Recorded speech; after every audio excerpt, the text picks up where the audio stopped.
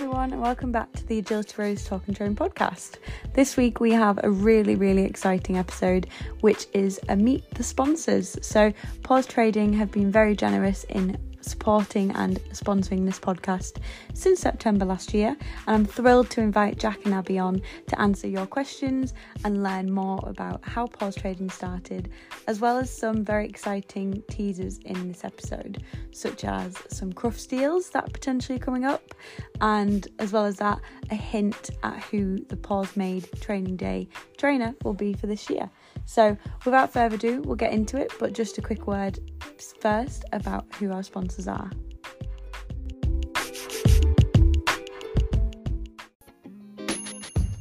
So if you didn't know already, we are very honoured to be sponsored by both Naylor Agility and Pawstrading.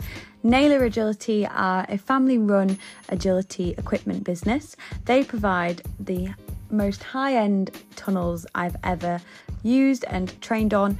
They currently have a non-slip plus range, which takes our dog's safety to the next level. So if you want to have a catch up with me at a show or want to pop me a message just to hear about what our experiences have been like so far in more detail, by all means get in touch. But I have been so impressed so far this winter with their tunnels and how they've held in the bad weather, because unfortunately we're in the UK and I train outside all year round. So if you are interested in more information, do give me a shout. I'll link their website into the show notes, but I also have a code Elise10 and that gets you 10% off at the discount. And we are super duper proud to represent Pawstrading as well. So I cannot imagine going anywhere else for all of my dog paraphernalia when I need a tug toy or when I need a treat, whether that's long lasting or training treats. They have everything. They also sell vet bed, bedding, bowls, you name it, they've got it. And I know when I get to a show and if I forgot something, they're the first point of call when I need to get lots more treats and toys, because they have just such a variety, and they're at most of our shows across the country, and I definitely recommend them. The team is so friendly, and if you have any specific requests, they're always very happy to help. They have great deals, whether that's bulk buying or whether it's Crufts deals. Keep an eye out for those, they'll be coming up soon. But Pawstrading is such a friendly family-run team, so definitely check them out, and I'll pop a link in the show notes.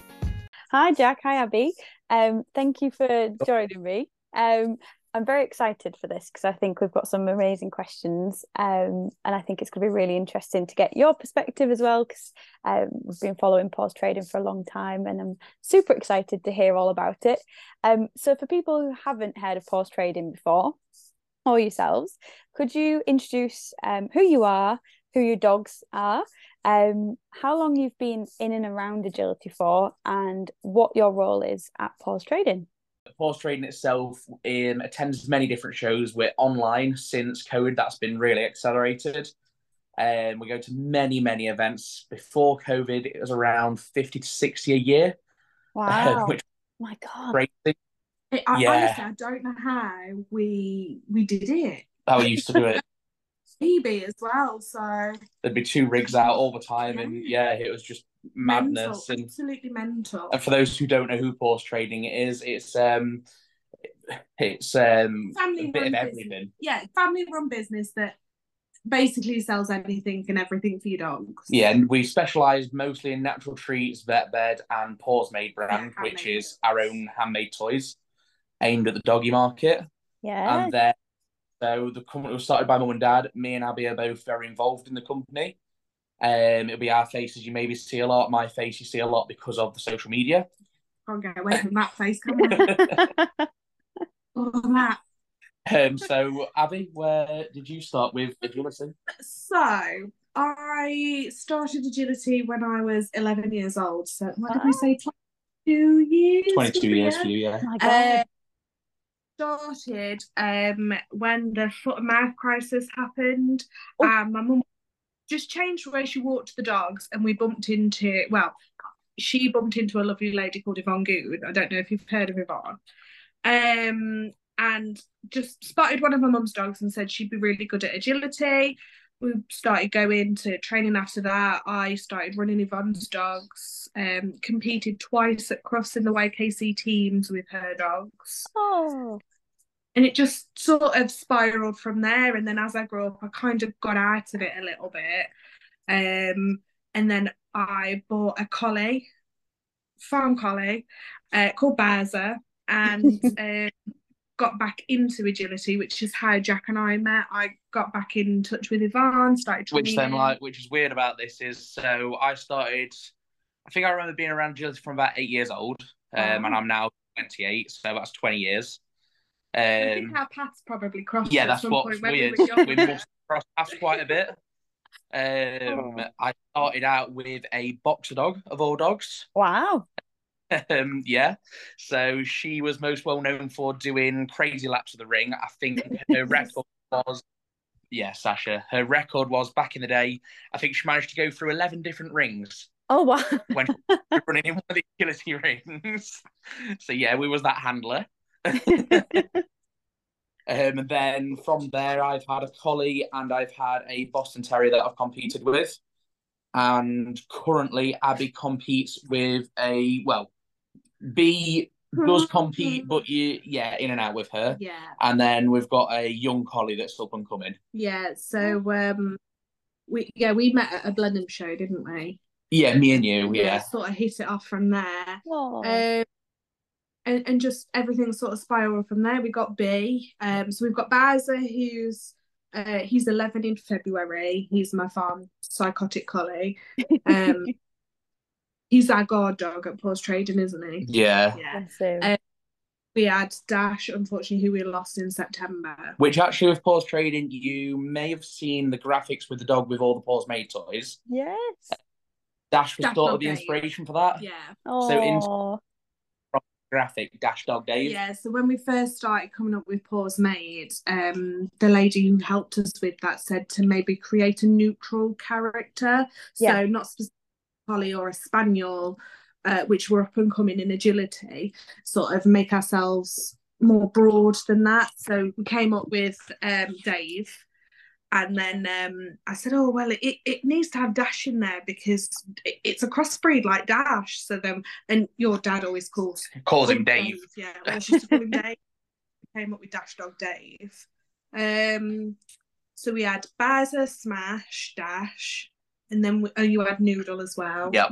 And then we got B, our chocolate cocker spaniel, who I started training. And then unfortunately she was so good at training, but unfortunately when I got pregnant with Grace, I found quite early on that I couldn't train. Really hurt. Tried to get back after having Grace, but then COVID hit and we just kind of lost the connection, and she's always been a daddy's girl. Yeah, so I've always been on and off with it. Yeah, done a bit with her. You've done a bit with your mum's Boston Shroom. Yeah. But again, you kind of found bicycling. So yeah, and also with the agility, we've always had Pawstrading, which is at the forefront. Yeah. Because that's our family business. That's how we make a living. Yeah. So that's at the forefront, and agility was like the sidelines. So we'd be at shows. Yeah. And you'd have it, and I'd maybe have a 75% rate of runs that I'd actually do. Because if the stand was busy, or I'd just get talking to somebody on the stand or something like that, and I just wouldn't make my runs. So even though we were competing, you had to have Pawstrading at the front of it because you couldn't be there if you weren't earning yourself a living. I was going to say it's how you make money, isn't it? Absolutely. It's how food and if we weren't passionate about Pawstrading, it wouldn't be how it is now. Absolutely. And then we got Figment May last year. Yeah, May last year. So I'm sorry, I'm pushing this now. An Avery Border Collie. We found Joy, who has them literally the year after we got together, didn't we? Yeah. But saw one of her dogs, and we always said to ourselves, linking back to those days as well. So I think this might come into the next questions anyway, but it doesn't matter if we double back. So when we got together, one of the first things I said to her was about, well, I do the shows through the summer. You'll never see me if you don't. As any agility person. I will be away a lot. I said probably away for 5 months of the year from home. And those days away with Pawstrading meant sleeping in the back of a lorry. Yeah, I remember going to RPA and absolutely I was a bit younger. I didn't have the lorry and towing license. So we had a lot of sleep cab. and we'd Dad sleep used in to sleep in the Dad would sleep be in the sleep cab. cab. We'd have the back of the lorry with the airbed. Sacrifices you made. Yeah, I mean, nowadays we have the caravan with us, so that's nice. Yeah, the days where we used to go to Wire Show when we were only allowed to take a van and a trailer or the lorry and we had to sleep in the lorry, I won't do that anymore. And I remember early days of Pawstrading, obviously mum and dad getting it up and started, we'd sleep in the trailer. Oh. They'd have a van and a trailer because that's the way they'd get the stock to a show. Mm-hmm. And then the trailer would just be the thing that's empty. So we'd sleep in the back of that on air beds, or sometimes maybe stocked vet bed to make it a bit warmer. If you're lucky. that was like very early days. Yeah, your dad were obviously feeling nice that day. Yeah, Fig in May. We've wanted a collie like him for ages, haven't we? And yeah, just starting our journey with him, and he's, oh my god, I've done a training day today and he's so much fun. I'm so excited to start with him.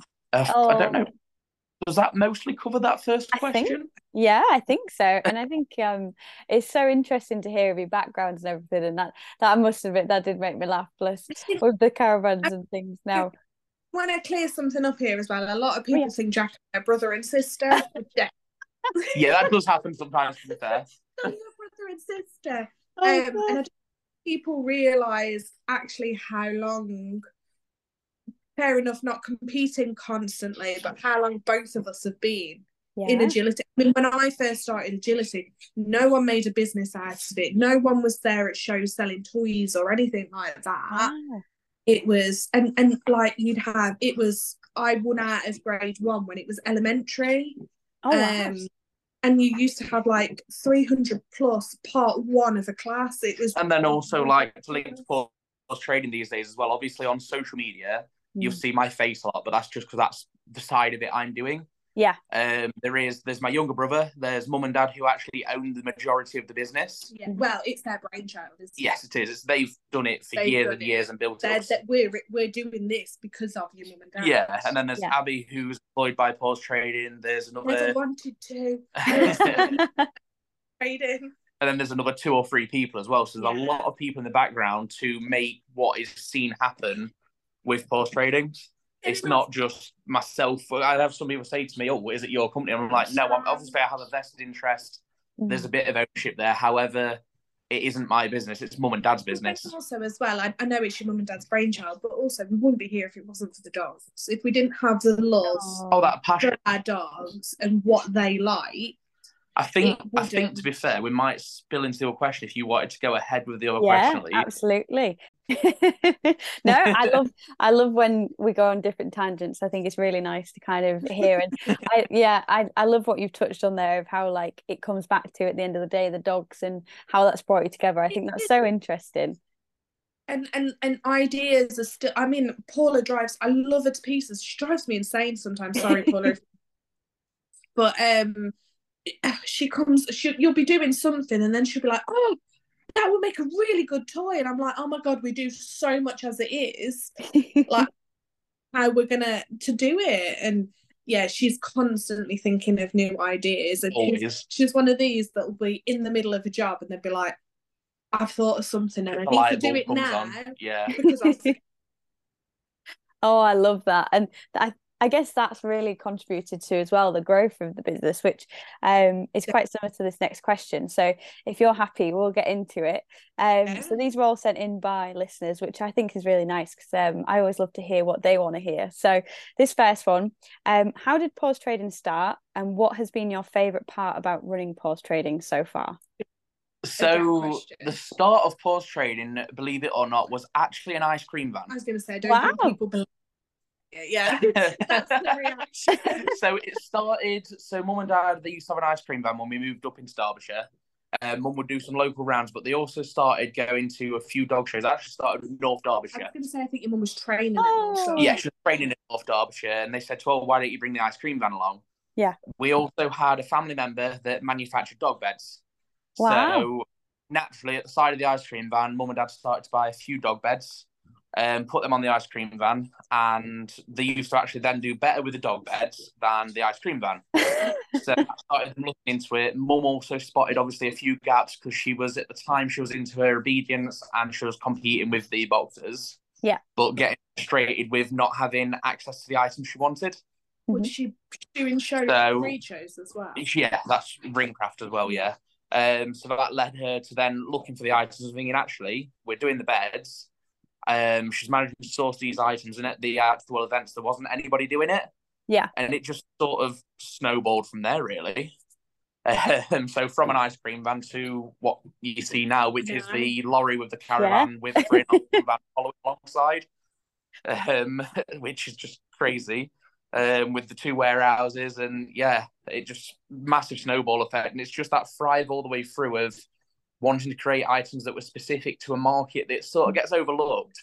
Yeah. When you go in a pet shop, you see that it's aimed at your public. We public go in a lot of pet shops. He makes me go to a lot of pet shops, and it's aimed at your public pet dogs, which is fine because that's the majority of dog owners. From a corporate point of view, what they see is numbers. Yes. And your majority of numbers are pet dogs. Yeah.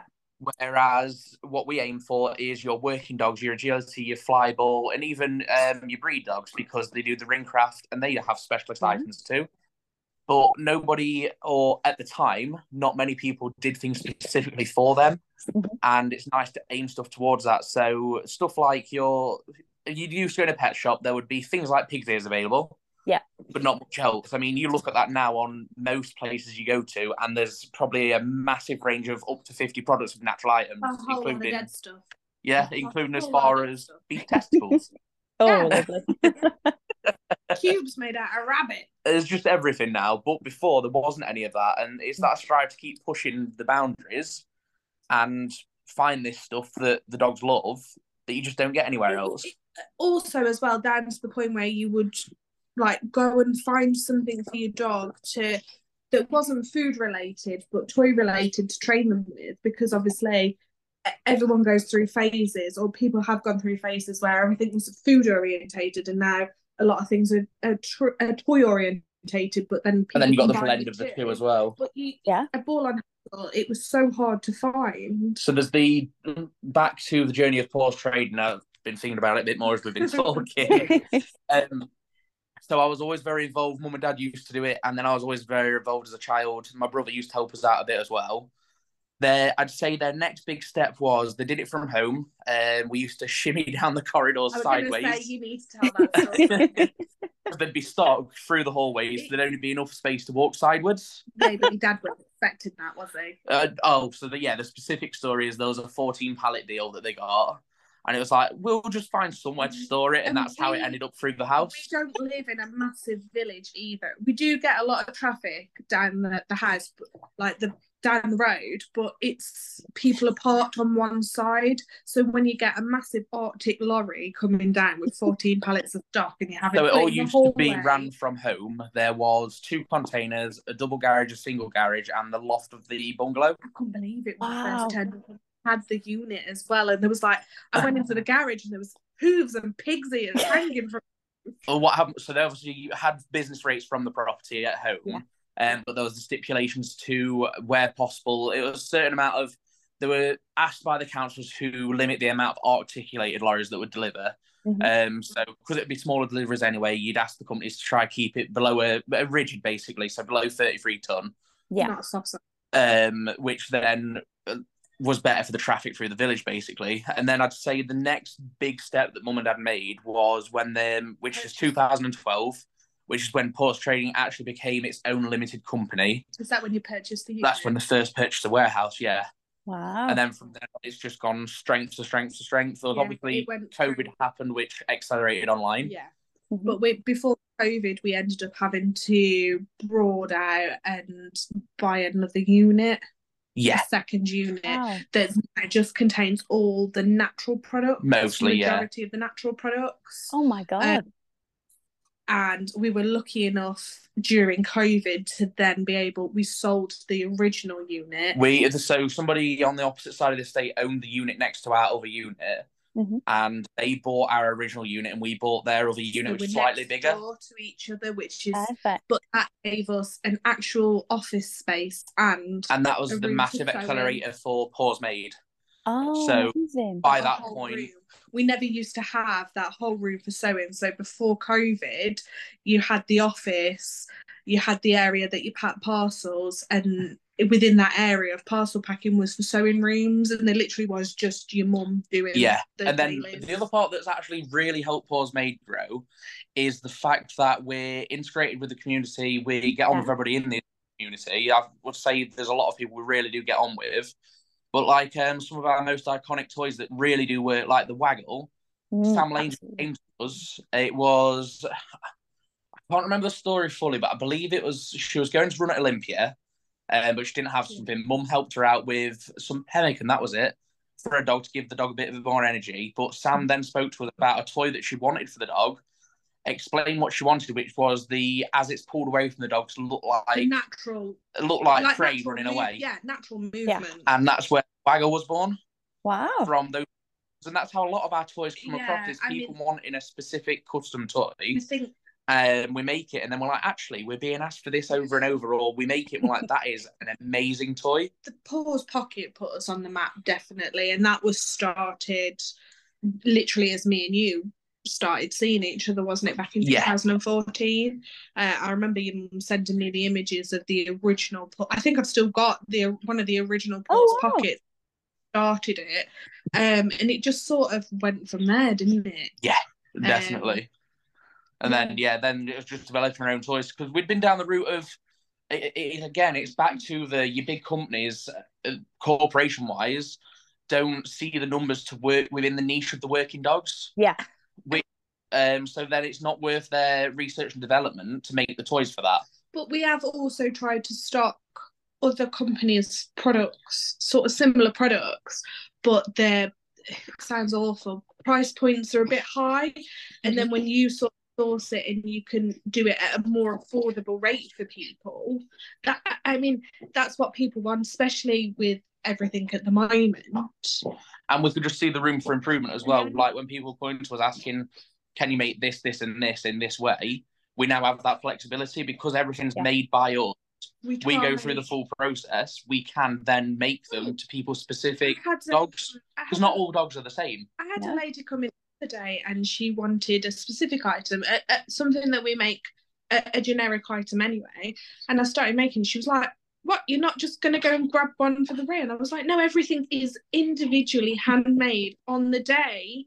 So if you order something on the Monday night, it will be printed off, and we will make it there and then fresh to be sent out on the Tuesday." I also, as well, don't get me wrong, there are some bizarre, weird toys. Some of them you're like, why does your dog want that? But it works for their dog. And as you know, having multiple dogs yourself, each dog's very different. Everyone's different. And Absolutely. they have tastes and likes. You'll know as well, different breeds of dogs. Yes. They like different toys. Like, we've got Bee, who loves, she's a really rubbish advocate for Pawstrading because she likes a soft latex face ball. But then you've got Bazza and Fig, who prefer tugging, so they with prefer, the real furs and things like that. So they like anything that's on a bungee. So one of Bazza's favourites is a bungee. What I sent you, what you had the other day, but with real fur. Oh, I bet that was good. I mean, like, I would say from the boxes that we're sending to, you're seeing a big variation of the different bits, and maybe try stuff for your dogs that you wouldn't have tried before. Absolutely, because I was going to say, actually, the one that I got the other day, which was the plaited fleece on a bungee, I was really surprised by how much Rogue loved it. She absolutely adored it. Yeah, good. She loved it, and I would have picked that out for her. No, exactly. What was the second part to this question, by the way? I think we got about the first part. Yeah, no worries. The second part to the question was, what has been your favourite part about running Pawstrading so far? For me, it sounds really bad. It's a bit of a love-hate relationship, but I love the shows. I do, but the idea of setting up and taking down, being saying it can be monotonous. Yeah, the setups are around 9 to 10 hours, and the takedowns about 5. it does take a long time, and then obviously driving to and from the shows, and we have a lorry with the caravan attached, and then obviously I drive the van with the dogs and all of the natural products in. So it is that my only blessing is Starbucks. I really do enjoy the shows. So we've got so many friends at shows and social side of and that's it. exactly my favourite part of Pawstrading would be the connection with famous people. We've met friends. Our best friends there through. We wouldn't have met them without Pawstrading. And also, it goes back to a bit more old time agility, but in the evening we tend to have through the summer when it's nice weather, and it still does happen, but maybe not as much as it used to. It's having a barbecue with your friends. That atmosphere, talk about your runs through the day, what you could have changed, what went right. There's always the bit of gossip to talk about. Oh, I love that. And I think, in terms of because I've almost kind of grown up with Pawstrading and always been at shows. So since I started agility, you guys have always been there. But it's so nice seeing like the interaction. You see the same people, I assume, all the way through summer. So you get to know your clients, don't you? How long have you been doing agility? Oh gosh, I think coming up to nearly 10 years. Well, it'll be 9 years this year, but 10 years next year. It goes so quickly. I always used to, obviously when I first started it wasn't hugely known, so I always used to say like some underground dog community. I still think it is, to be fair, because it's a bigger community now. It's easy to get lost in it. It's when you drive past a field, there's a dog show happening over there, because you'll see all the characters. Still talk to somebody that's not into dogs and say what we do, and they're like, is that a thing? Well, and then their description always to just go through some sticks and poles, right? Do you remember when we went to Disneyland Paris for Grace for what was it, 2019, just after her first birthday, and we bumped into someone who bought buys off us. We were just stood in a queue meeting a cat. Oh, but yeah, so things like that with Pawstrading we find absolutely mad. Yeah, it's crazy. Oh, a wreath. Paul, your mum bought me to make a wreath before Christmas, and the lady who I did it with, she knew of us and buys off us, and I'm like, and it, to me, that still seems really bizarre. Like, in my head, I don't think Pawstrading is that well known, but actually I think we are within the community. Quite well known. Yeah. It's crazy. And I think it is definitely growing. And, like you say, you started off in the niche area of agility, but I think what you've done is actually grow it from just the niche area of like dog sports to pet owners as well. I know so many pet owners that also buy from you guys as well. I mean, I'm forever kind of recommending to like friends and family, if you're getting new natural treats, go here. But, I think you've really grown into the other side of the dog community as well. Pet education has gone a long way. Yeah, definitely. So I definitely can't take credit Pawstrading wise for this, but other companies, trainers and things like that, education with actual pets and dogs has come such a long way. They look a bit further than the local pet shop, and also some local pet shops might even stock specific. It's the toys that's normally lacking, but they nearly always stock your natural treats and stuff. The dog's food's a long way as well. People's mindset of what they feed their dogs and what they put into their dogs' bodies has changed so much. We just have so much. There's a massive wealth of information around now. I mean, you wouldn't get rabbit ears when I first. It was all pig's ears and tripe and stuff like that when I first started agility. To feed your dog a hairy rabbit's ear and think it were okay was bizarre back then. But now, I mean, it's like going into a pick and mix shop, isn't it, for dogs? And what I love is, so like myself, there's your podcast, there's other people's podcasts. I'm always listening to things because I think that education, you learn from it. And also there's that education lets you know what the next up and coming tools are to help dogs and people train. Yeah, exactly. Get new stuff. And without listening for that, and without people innovating new ideas, and without people letting other people know this stuff, it doesn't develop. Just to say, everything's growing, there's always room for the next thing to come along. But I was going to say, I think the educational side of it and what you guys do and the way you're looking out for like more ideas and you're always kind of pushing for kind of what's next, what do the dogs want next. I think that's got a huge contribution. It must have a huge contribution to the growth of Pawstrading as well, because it makes such a difference. Like say, what items you have on offer now is so different to back, 10, 15 years ago, I bet as well. Yeah. Like our rails, like looking even back before like sort of COVID, like our rails we didn't have as much on our rails. Well, it's going back to you're not stuck with just one choice. Your dog must like this. Yeah. Which is, like I would say, if you went in between 5 and 10 years ago, your dog must like this, or you cannot have that tool to train. Mm-hmm. Well, no, dogs are like us. You need to be able to have more on offer, and it's more inclusive. And there's so many different breeds and different dogs that you need to have those items on offer. Oh gosh! So there's, just off the top of my head, there's sheepskin, there's faux fur, there's rabbit fur, there's what we call snoodle, which is like the moppy fabric, and that's just 4 fabrics straight off the top of my head without naming all your rubber balls and everything else. And there's obviously, like we do, there's the standard bungees. We also do small but mighty bungees for the different strengths. Yeah. We do the small but mighty webbing and stuff like that. We try and cater to all, like from your papillons to your big burly collies. So we try and cater for everyone. And to summarise as well, because I know we've diverse. To summarise, my favourite bit of Pawstrading, the favourite achievement, are definitely those connections and friends we make. Yeah, definitely. Just talking to people and hearing about their achievements, but also we gain a lot of knowledge from the people within the community that we go to shows for. Like we might, when we're busy, we might not seem to listen to what they're saying, but we do listen to what their dogs want. Yeah, absolutely. I think that makes such a difference. And like we touched on earlier, I mean, I've got multiple dogs and we've been trying out quite a few of the different Paws Made toys, and I find it so fascinating seeing how each one interacts with the different kind of, like you say, materials and preferences.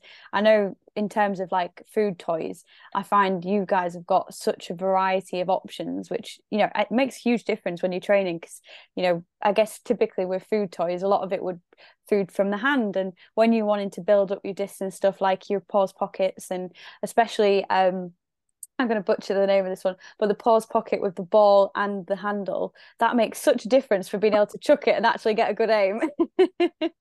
Well, so the Paws Pocket is our pinnacle product, I'd say, in the Paws Made. And there's definitely just off the top of my head, there's over at least 10 different variations of different ends or handles or of just that one item. And then if you were to include colour differences, it's like well over 100. It's a website nightmare for you, isn't it? Yeah. The website is like telling me off when I list some products, telling me there's too many different options, because when you're ordering from us, we like to give a colour choice. Yeah. And like our Paws Pocket, that colour choice actually is the Paws Pocket itself has a colour choice, then the actual handle itself and the power ball. And then what the choice of Paws Pocket, rabbit or normal. Rabbit or normal. So the possibilities are endless. It's so nice because, like I say, you can customize it. And I know a lot of us in agility like our own. We have our colour schemes, so being able to fit your colour scheme. Mine are orange and purple for Fig and purple for Bee, and so everyone has different things, don't they? Yeah, absolutely. Perfect. Okay, so this next question: what advice would you give to your past selves about running the business? So any tips and tricks? I'm actually a big believer in things just happen for a reason. Yeah. So obviously there are lots of tips and tricks, but I wouldn't change anything because that's your path of learning. Yeah.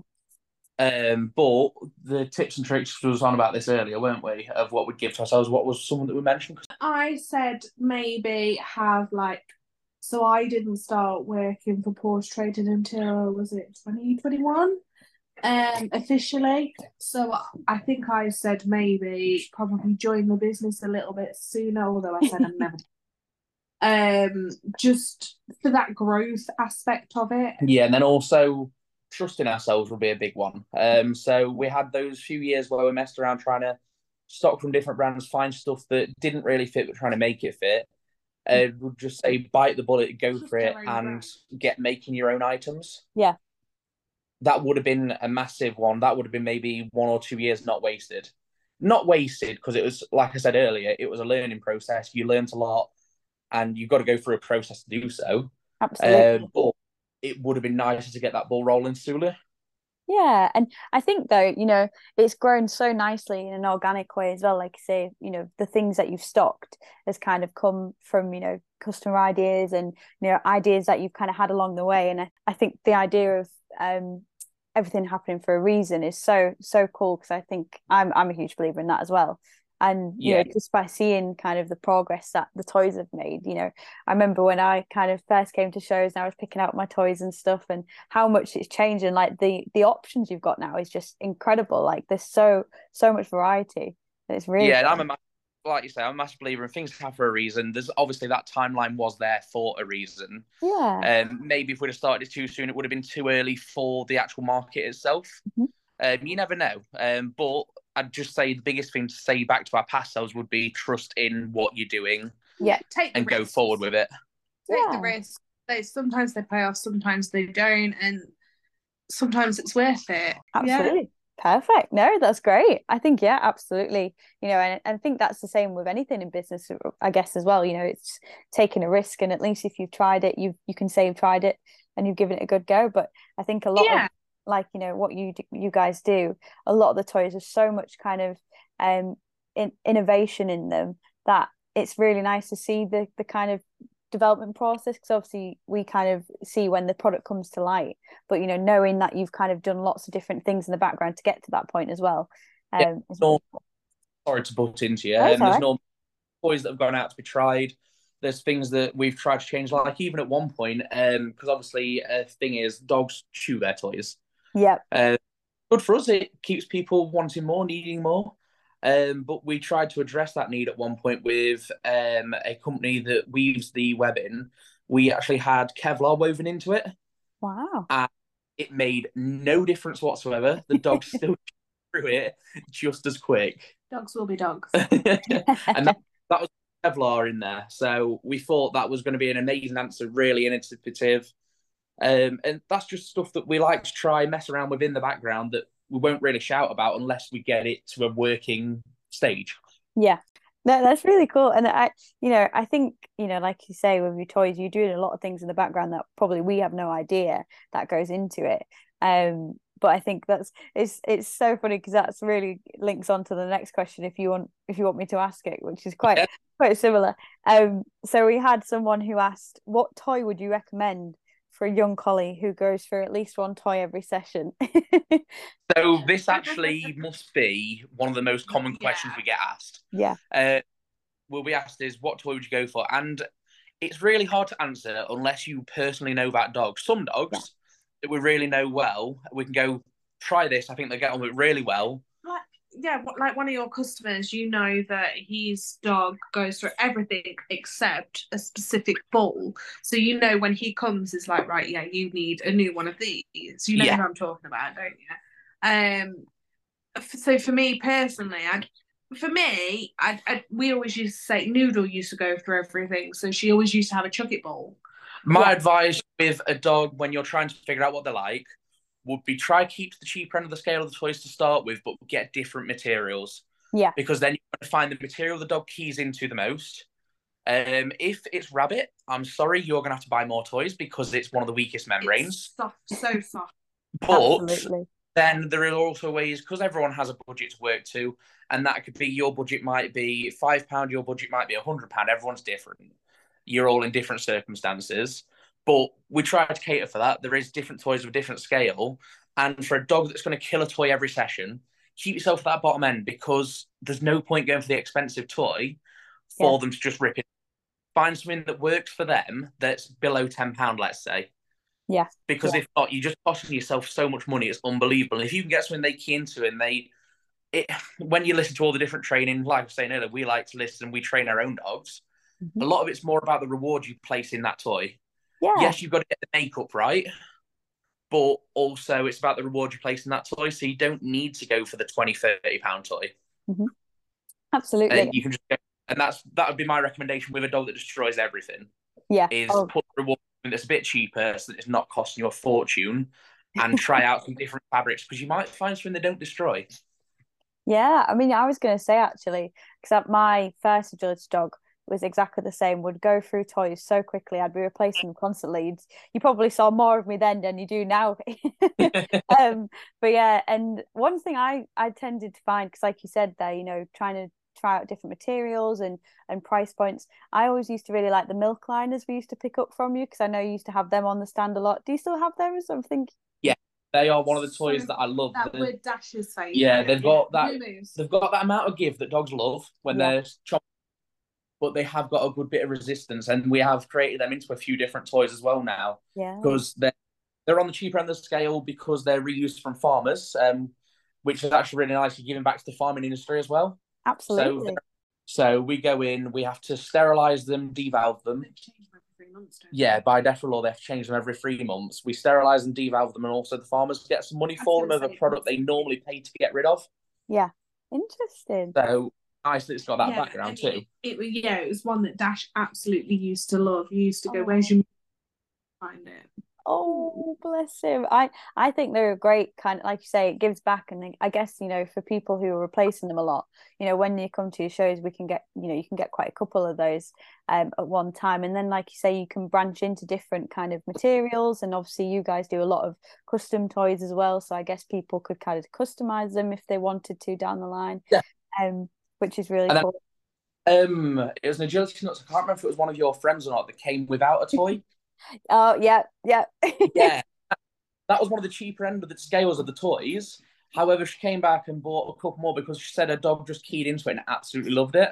Absolutely. And I think, definitely like trying out those smaller toys, which you think, okay, doesn't, it's not a huge cost, but I can see what they like, see how they take to it, makes such a difference. Like I said, I honestly, milk liners, I used to go through them so quick, because I'd come straight back to get some more, because she just loved them, my first agility dog. Yeah. And my other biggest tip, if you've got a dog that goes through toys, it is normally a collie, and it's normally when you take your eye off them, the teeth straight through it like a straight line, because that's exactly what our collie Bowser does. If you're not watching him, you're not playing tug with him, it's in the back teeth, and they're like through it like scissors.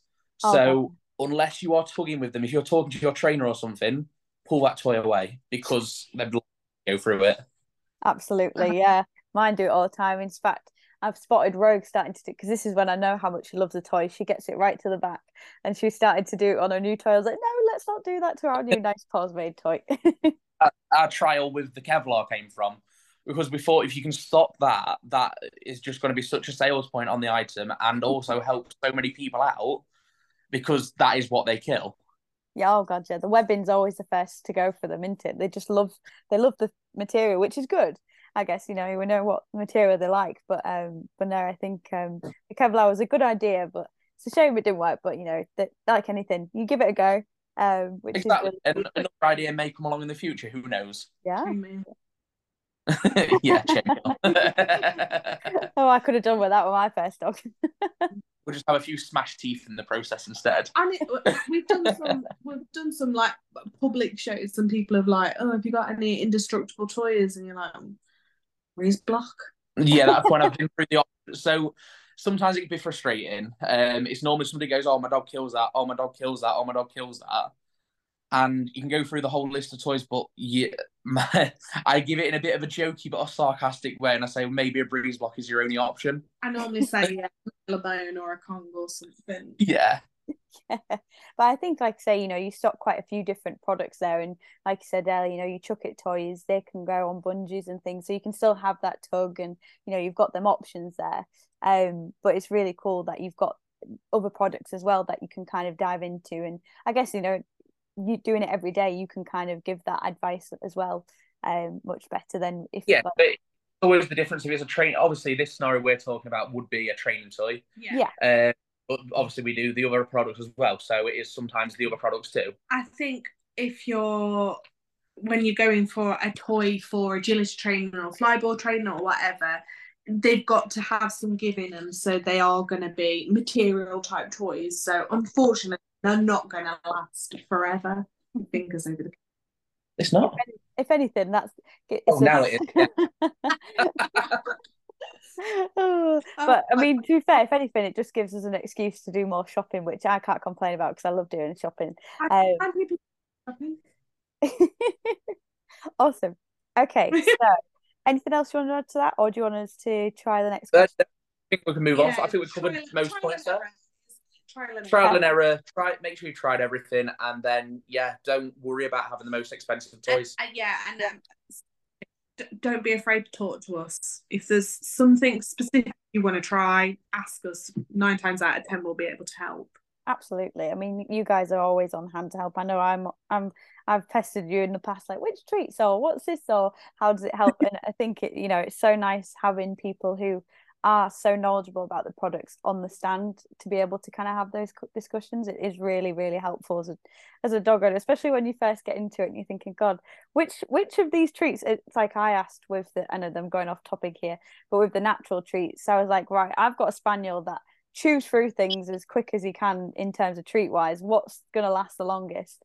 And I know we mentioned about the beef head skins. It was like the dried out skins. I've never known a treat last so long, and that's the one thing I always say to people now. I'm like, oh my God, you need to go get these treats from Pawstrading because they last forever. And that's the thing, we're really fortunate to have a fab customer base that talk to us, give us feedback, and that's what that we can then share with other people too, because there's people that have been in similar situations. We get that feedback and we know what's worked for them. Yeah. I think it can be quite daunting as well. Like all these products and going to an agility show as a first time competitor is quite daunting. But then going into the shop and like, oh my God, they don't have all of this at home. Yeah. Like, what do I do? What do I need for my And dog? then suddenly you've been to 10 different shows that year and you're initiated into this secret world of agility. Yeah. Yeah. It sucks you in, doesn't it? It does. So ridiculous. It is. It is. Competing to watch it like today on a training day, we've still been following like the results of like one of the shows that's going on. It's crazy. Takes up all our time, and I think this is again this kind of next question leads quite nicely into it in terms of like shows and things. So what is it like then trading at big events such as like Crufts, KCI, those kind of bigger, more kind of busy shows, and how much preparation does it go into it? Because I can imagine there's a lot. Yeah, people don't see behind. So no, for the big events, for myself, they're always in the back of my mind. So something will come along and it's just ideas will pop up and it's like, oh, that'll work for that really well. I mean, Crufts, we're currently recording this towards mid-January. Yeah. We've been working on Crufts since after Christmas, as in properly working on it. Mm-hmm. That'll be going through the marketing, going through the stands, applying for the trade stands. We've just paid the rent recently. Deciding what products to put on. What products to put on. Figuring out, because we have to, for Crufts especially, we have to increase and we rely heavily on friends and family for staff. Because we couldn't run it just what we have now. No. Yeah. But the prep that goes into them is crazy. I mean, so Crufts itself is its own beast. It's very stressful. It's long days. We're there from the Tuesday morning and we're normally in the halls on the setup days, we're in the halls from 8 o'clock in the morning. We don't leave till about 7 in the evening. Your mum's though, she goes and she makes sure we've got food and water behind stands. So your mum actually starts on Monday. And then for the trading days where it's open days, we're in the halls from 6:30 to 7 in the morning till 8 o'clock in the evening. Oh. So it's long days, but and the warehouse is still going. Yeah. Just blow my own trumpet here. I run the warehouse. Warehouse is still going. And then Crufts itself, so we do the Pause Made stand, which is my favourite stand because it's our own stuff, so it's amazing to see that at Crufts. Vet bed, blankets. Vet bed actually is a bit of a giveaway. That's a new one for this year. Oh, oh, that's all right. I was going to ask about these later. Blankets, handmade products, all the different toys. Which is quite daunting because obviously everything's made from scratch. Yeah. Like I said, if you order something, we make it from scratch. So everything's made from scratch. So we're currently in the prep for that. And before Crufts, we always stress that it's not going to get done. Somehow it magically always does. Yeah. Even So things many down fairies do to that, don't they? oh yeah, even things down to like the carrier bags, they're all hand stamped. So there's all that to do before Cruff. They're in my living room right now. Literally in my living room, waiting to be stamped, Jack. Crufts itself, so we have the Paws Made stand, then we have the Kong and the Nylabone stand. Yeah. And that gets been the longest running it stand. has, so that gets a bit more corporate. Yeah. It's not just dealing with Crufts, it's dealing with a big company like Kong. We're known for the Kong stand, aren't we? Yeah, we are Kong. It's a well-known stand at Crufts. It's been there for I don't know how long, maybe 13 years now. I was going to say your mum started that. Yeah, she used to go and do it and drive back every day, every night. She used to go and work Crufts, drive to Crufts. I don't know how your mum did it. I honestly don't know how she's still going. And then, so the Kong stand, you're dealing with not only Crufts and the Kennel Club who are organising Crufts and the NEC. So behind the trade stands as well, there's not just dealing with the Kennel Club, there's dealing with Kong themselves. Yeah. And there's dealing with GES, who are the electrical contractors for Crufts. There's dealing with Seaver, who are the logistics and the freight storage. And then there's also dealing with the systems to book in your vehicles to get in, to unload and load your stock. Yeah, because on the Tuesday you get the lorry and the van in and that, and unload all the hardware. And then normally Wednesday, is it? No. Then we're stocking Tuesday's hardware. Wednesday's normally the stock. Yeah, and you have to check everything off. And how many pallets do you normally end up with, Kong? That's anywhere around 12 pallets for that stand. My God. And then we are Nylabone's about 5 pallets. Very, 6 pallets. Very fortunate that the company that run Nylabone actually do help us a lot for Crufts. We're fortunate, to be fair, working with Kong as well. So something I'm trying to pull off this year. It may not pull off, but I'm going to mention it here, but I want to give the disclaimer that it might not pull off. I don't know if you can remember the hype around one year at Crufts was the Kong surprise boxes. Yes, they were. I remember these. Well, that's in the pipeline. It's been discussed. We've just got a few question marks from the higher ups at the moment, awaiting confirmation. So it may or may not happen. I've tried for it to happen every year since it was 2018 that we did them. Yeah. So we're now 6 years on, and I'm still trying to get them done. But this year's seemed the most promising so far. Didn't that do it last year? No. What did you do last year? So that could be the big, massive news. And when I don't know when this podcast is, guys, is it sometime in Feb? February, yeah, I'm thinking Feb. Yeah, so we may have announced it and confirmed it. We may not have. If we haven't, it may not have happened. Yeah. Or it may still be waiting a confirmation. That's just where it sits with something like Crufts. Yeah. And then, so that's Crufts. And then on to like something like KCI and Dogs Needs are probably our biggest event after that. Yeah. KCI. Absolutely love. It's such hard work. But because then we go straight on to Dogs in Need, which is such a lovely show. But KCI, the atmosphere, friends you've not seen all year, just being there. It bar Crufts, it's like the pinnacle of the year, isn't it? And I mean, logistically, what happens for KCI is, so my brother Elliot, who people may or may not know, he gets the short straw over KCI for sure. He has the harder work. He's back at the warehouse, keeping things running there with mum and dad. Mum comes to KCI. And then what he has to do is at least 2 or 3 trips up to keep us filled up for Dogs in Need whilst we're at KCI. Yeah. So before COVID, what would happen is we would go to KCI in one lorry. We used to run 2 lorries at that point. And then your dad and Elliot would come up on the Sunday. With a completely fresh lorry.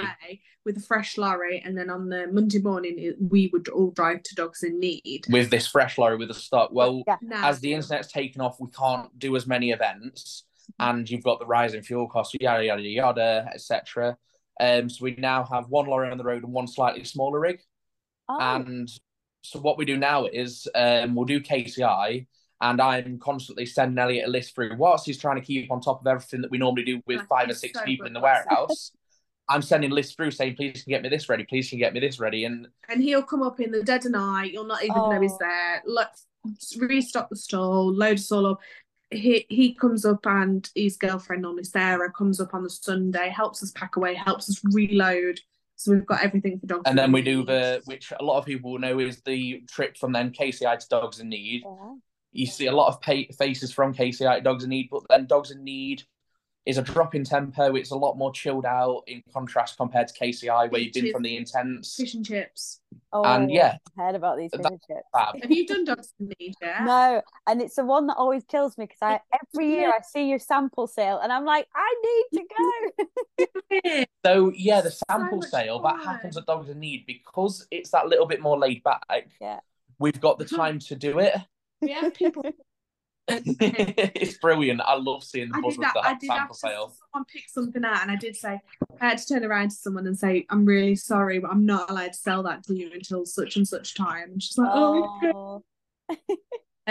No, and yeah, I do apologise to anyone if Grace is running around at KCI causing havoc because she, just runs around, doesn't she? She tries to help. Yeah, again, apologies if she comes to you and tries to take a card payment.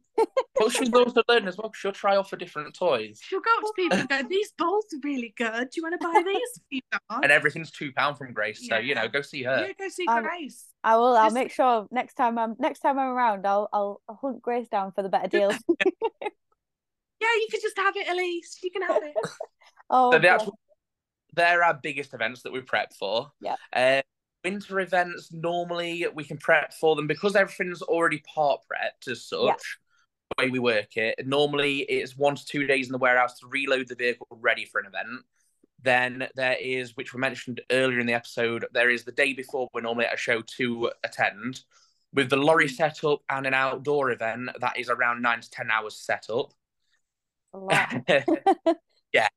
And then the takedown is around, if we know really bad winds coming in and we've got to get it down, we have done it in around 3.5 hours, but that kills you.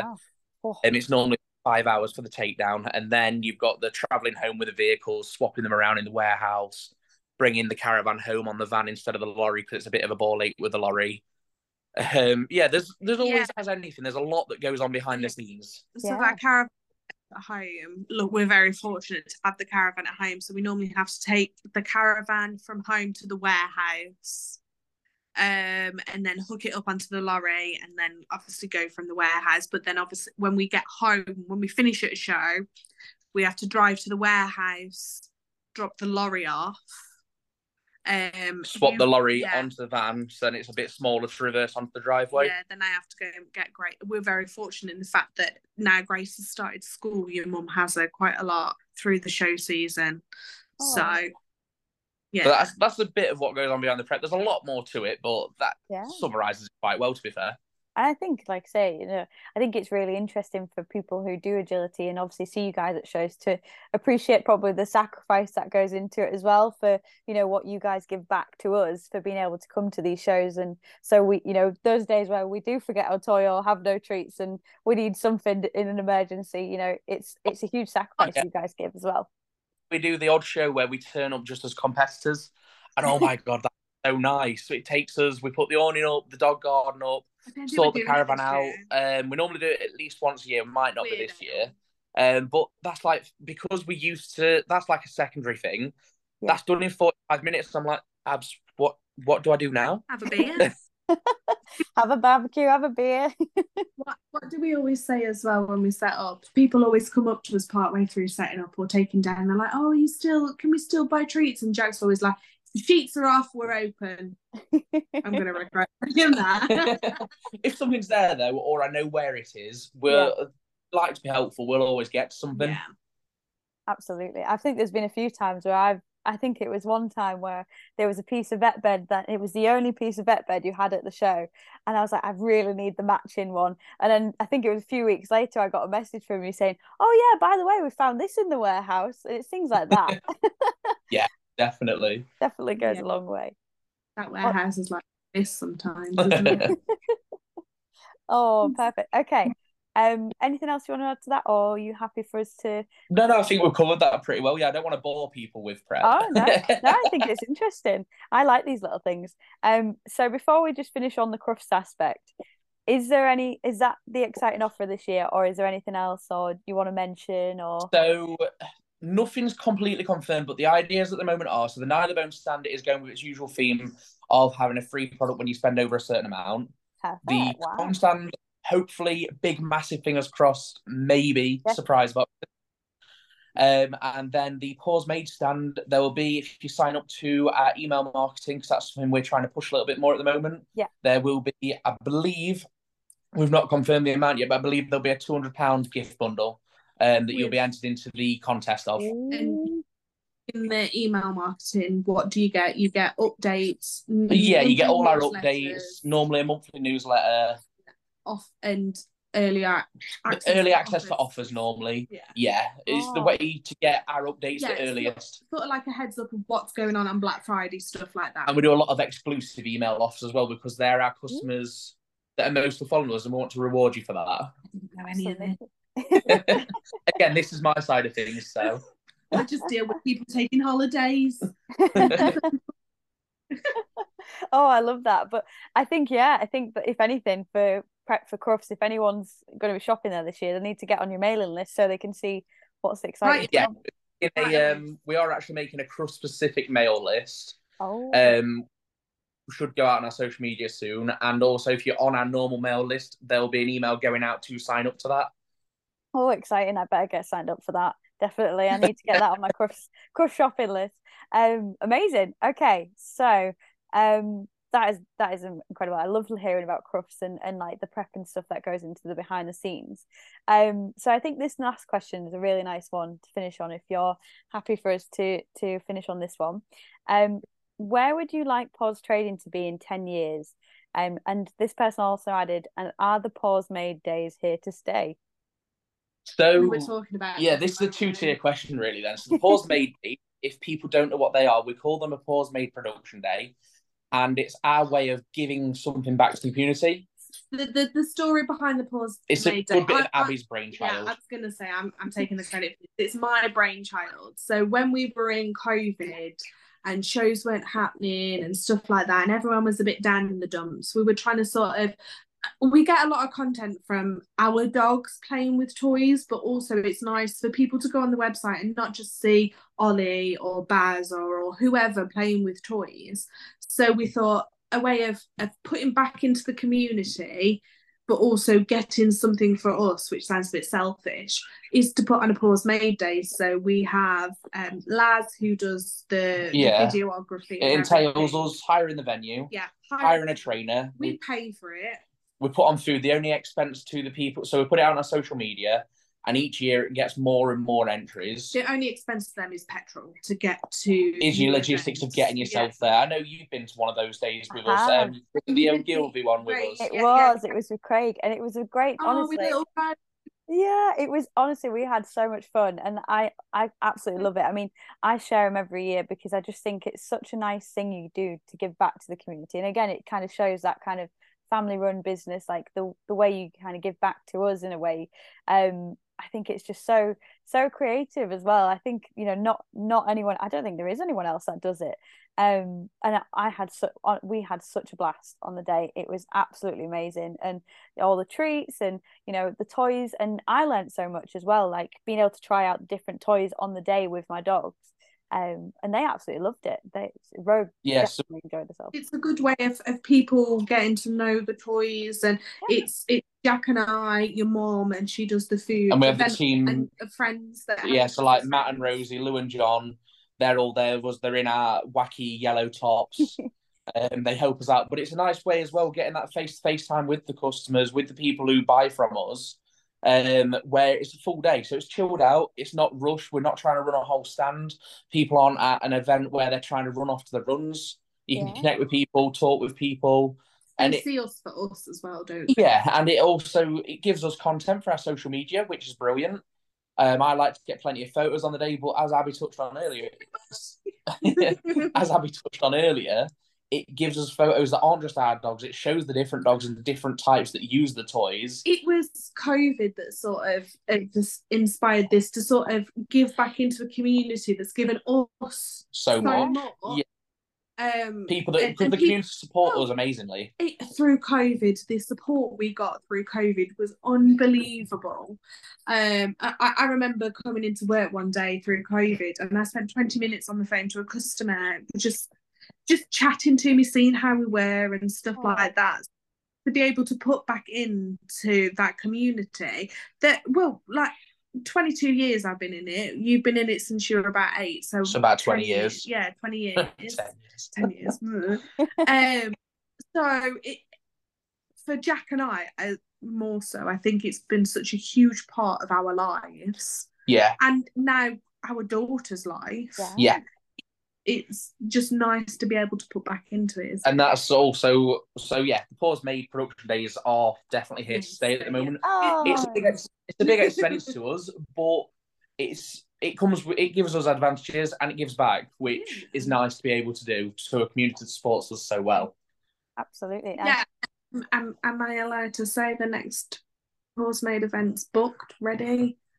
We just don't know how we're going to go ahead with it yet. Is it confirmed with the trainer? Yes. Am I allowed to say the trainer? Or do you want to keep it a surprise? Give the initials of the trainer. That's all we'll give. There we go. Because the initials might be different for some people. So do it on the most well-known initials. Hello. Oh, okay. I'll know. I definitely know who that is. We'll leave it at that because that could be a little teaser for people to figure out. Absolutely. And as the season goes on, we'll probably tease about how people can enter and stuff like that. But again, like with everything, the boxes that we make for the Pause Made Day are specifically for the Pause Made Day. And it's not something we overly push because it already gets loads of entrants anyway. It's oversubscribed as such. So and we like to let things grow naturally, which is exactly what it does. Everyone is picked at random. We have no say who goes. Yeah, it's done on a random generator because it wouldn't be fair not to be. No, because I'd probably see your name and pick you out. So I think that's really nice, Sarah, and it gives a lot of people the opportunity. Like you say, it's, anyone can give it a go, and as long as you enter, you've got a chance to be in. And like I say, it's few years, you've done a couple now, and I think there's going to be more opportunities, obviously, as you mentioned. So definitely people need to get entered and try and get their option in there. And it's nice to connect with those other trainers as well, because sometimes a trainer you may not have thought of training with. So this year it was Sam Lane, which was brilliant. Sam was absolutely fab, and she's actually just recently in the past year gone for it, doing that as her full-time business, hasn't she? Yeah, no, she's brilliant. And then obviously Craig, the year before, he's not an agility trainer, but he's massive with the toys. He's massive with the toys, and we are very lucky. Another person that gives us a lot of feedback. Yeah, very lucky in the fact that he uses a lot of our toys and pushes them quite positively. But also as well, we get a lot of people that come through and enter who have been valued customers for years and years, but then also people who come onto the training days who we've never seen before, and we build a relationship and a rapport with them, and it's lovely. And just to hear people's feedback on the toys. Yeah, absolutely. And I think they're such a good idea, and I absolutely love them. So the other part to that question, where would you like Pawstrading to be in 10 years' time? I'm going to keep this one really short and sweet. I just love to see it succeeding like it is now. It supports us as it does, and having the relationship with everybody we already have. That's it, really. As short and sweet as it needs to be. To keep it as keep it as it is. So keep the momentum as it is. So a good customer base. Always innovating, always looking to do the next thing. And trying to sometimes carve a path, but also being known for having the quality there. And just like to see it doing well, and as we do now, but carrying on.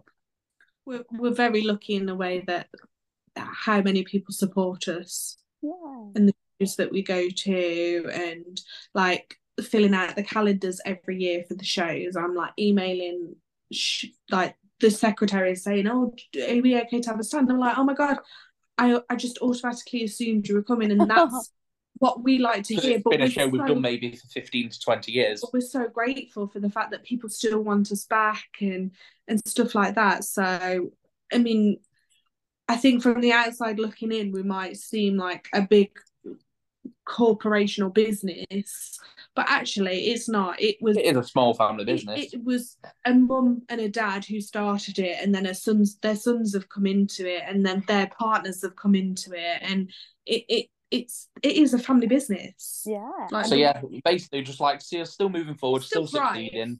Yeah. And yeah, that would be it really. Oh, I think that's such a nice answer to that as well.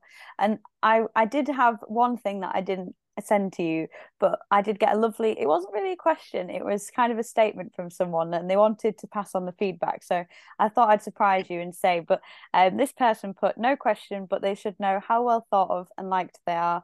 Their friendliness and the atmosphere at the store goes a long way. Because of this, people will always support them. So I thought that was a really nice way to finish it.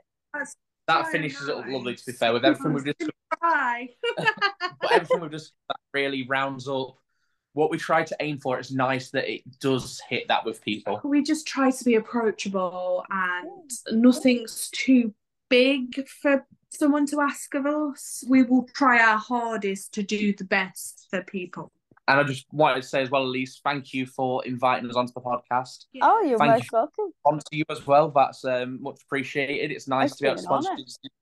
Well, seeing your podcast come along as well, it's great. I was going to say, the podcast's grown. I love listening to it. Oh, we went down to my brother's at New Year, didn't we? And we had you on the way down. So well, honestly, massive thanks for inviting us on, and thank you for doing the podcast. I enjoy listening. No, thank you. And I must say, like, you know, it was such an honor when you guys approached me about sponsoring, and this is, you know, my kind of way of saying a huge thank you back, because I want everyone to know how amazing Pawstrading is. I mean, you're putting back into the community as well.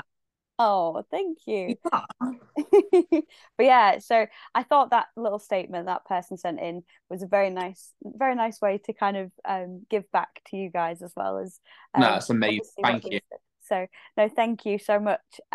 So obviously I'll put some links in of where people can find you guys as well on the show notes.